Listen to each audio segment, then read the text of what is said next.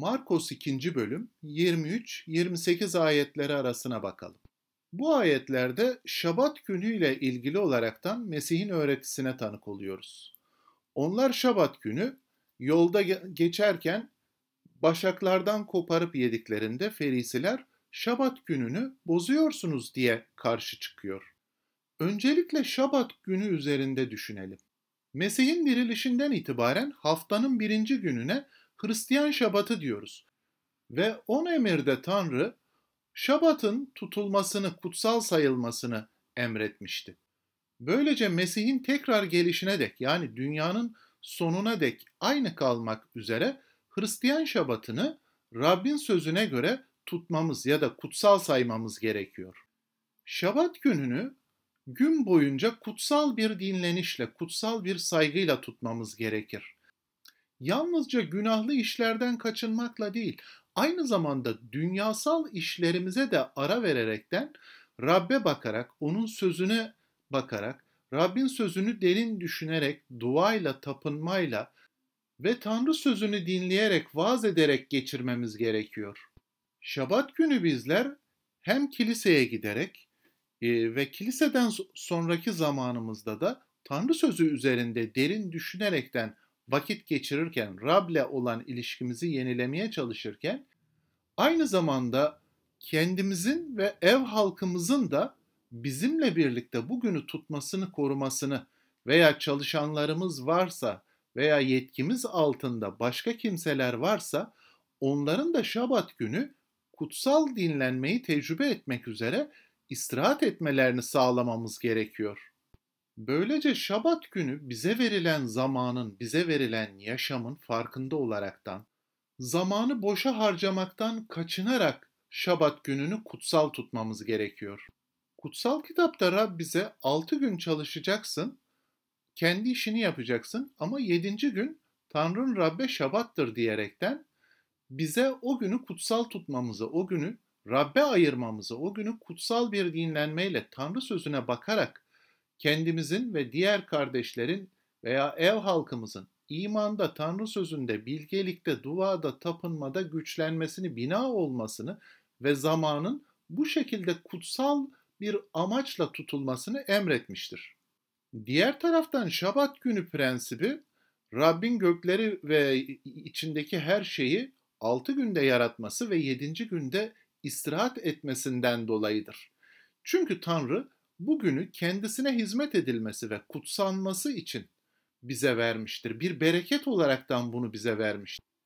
Bugün de Tanrı'nın yaratıcı işini, onun sağlayışının gücüne bakaraktan ve kurtarışında sevinerekten kutsal tutarız. Böylece Şabat günü Tanrı'yla ve insanlık ailesiyle ilişkimizi yenilemek üzere kutsal yazılara bakarız. Tanrı'yı daha fazla sevmek ve böylelikle kendimizi daha iyi tanımak ve insan kardeşimizi kendimiz gibi sevmek için kutsal yazılara bakarız. Kiliseye gitmek, dua, tapınma, Tanrı sözünü okumak, çalışmak, vaaz dinlemek veya başkalarına müjdeyi vaaz etmek, öğrenci yetiştirmek gibi faaliyetlerin yanında Şabat günü Rabbimizin bize bıraktığı merhamet hizmetlerinin devamı içinde özel bir berekettir. Ancak bugün bizim baktığımız ayetlerde Şabat günü için Ferisilerin itirazında yanlış bir bakış açısı vardı. Mesih ve öğrencileri Şabat gününde dünyasal bir iş olan tarla hasat etme işi yapmıyorlardı. Acıktıkları için olgunlaşmış başakları koparıp yiyorlardı sadece. Böylece Mesih onlara bir soru sordu. Davut'un kendisi ve yanındakiler aç kaldığı zaman ne yaptığını hiç okumadınız mı diye sordu. Böylece Mesih hiç okumadınız mı diye soraraktan onlara okudukları şeyi niçin yanlış olarak yorumladıklarını görmelerini istemektedir. Mesih'in burada anlattığı olay 2. Samuel 8. bölümde geçmektedir. Davut acıktığında kahinlerden başkasının yemesinin yasak olan adak ekmeklerini yemiş ve yanındakilere vermişti. Böylece Mesih şunu göstermeye çalışıyor. İnsan Şabat günü için değil, Şabat günü insan için yaratıldı. Bu da kutsal yazıların arkasında olan kelami bir prensiptir. Eğer ihtiyaç halinde Tanrı'nın düzenlediği bu kuralları insanın ihtiyacı için Davut bunları görmezlikten geldiyse, Mesih'in de bunu yapmaya çok daha fazla hakkı vardı. Rab Tanrımız Şabat'ı düzenlerken insanın ihtiyaçlarının karşılanması, ruhsal olaraktan güçlenmesi ve aynı zamanda gerektiğinde bedensel ihtiyaçlarının da bu Şabat günü bereketleriyle birlikte keyfine varması için düzenlemiştir. Yani Şabat günü bir yük olsun diye değil, Rab bunları insanlara bir bereket getirmesi için düzenlemiştir. Böylece insan Şabat günü dua ederken, tapınırken ya da sofrasında olanları yiyip içerken sakince ve esenlik içinde kurtarıcının sağlayışı üzerinde düşünecekti. Bundan zevk alarak, sağlık bularak yaşayacaktı. Evinde mutlu olacaktı. Tanrı'nın sağlayışıyla umut dolu bir yürekle şükretmeyi tecrübe edecekti. Ancak Ferisiler yaptıkları Şabat günü düzenlemesinde insan hayatlarını sınırladıkları gibi insan kurallarını, kendi yaptıkları kuralları yerine getirilmesini bekliyorlardı. Şabat gününün merkezinde olan şey şunu yapmayacaksın, şunu yapacaksın gibi bir liste değildi. Şabat günü Tanrı ve insana verilmiş bir bereketti ve insan bunu tüm ihtiyaçları sağlayan Tanrı'nın babalık elinden zevkle alması gerekirdi. Böylece Mesih onlara şunu söyledi: İnsanoğlu Şabat gününün de Rabbidir. Yani Mesih burada gökte ve yerde bütün güç ve yetkinin kendisinde olduğunu hatırlataraktan konuşuyor ve onun insanoğlu ifadesi aynı zamanda onun bir gün tekrar dünyayı yargılamak için geleceğini de ifade ediyor. Böylelikle Mesih Şabat gününün Rabbi olaraktan Ferisiliğin insan yapımı düzenlemelerinin kutsal yazılarda yeri olmadığını gösteriyor.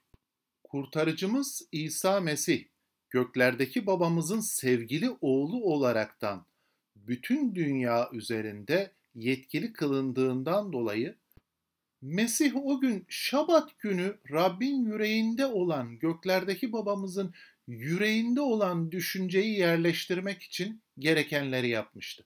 Müjdeler boyunca şunu görüyoruz: Mesih babanın hoşnut olduğu oğul olduğu için, tapınaktan daha önemli ve üstün olduğu için, peygamberden, kahinden üstün olduğu için Şabat gününün de üzerindeydi. Böylece bizler bu ayetlerde Mesih'in kim olduğunu ve Tanrı sözüne Mesih'te nasıl bakmamız gerektiğini görüyoruz. Mesih kaybolan insanı kurtarmak için gelmişti ve kutsal yazılar kayıp insana kurtuluş yolu Mesih'te gösterildiği için vardı. Bu ikisini birleştirdiğimizde Mesih insan yapımı geleneklerin insana bir yük olarak verilmesine karşı çıkmıştır. Bu yüzden Mesih'teki özgürlüğümüzden bahsediyoruz ve bundan dolayı da her zaman şükrediyoruz.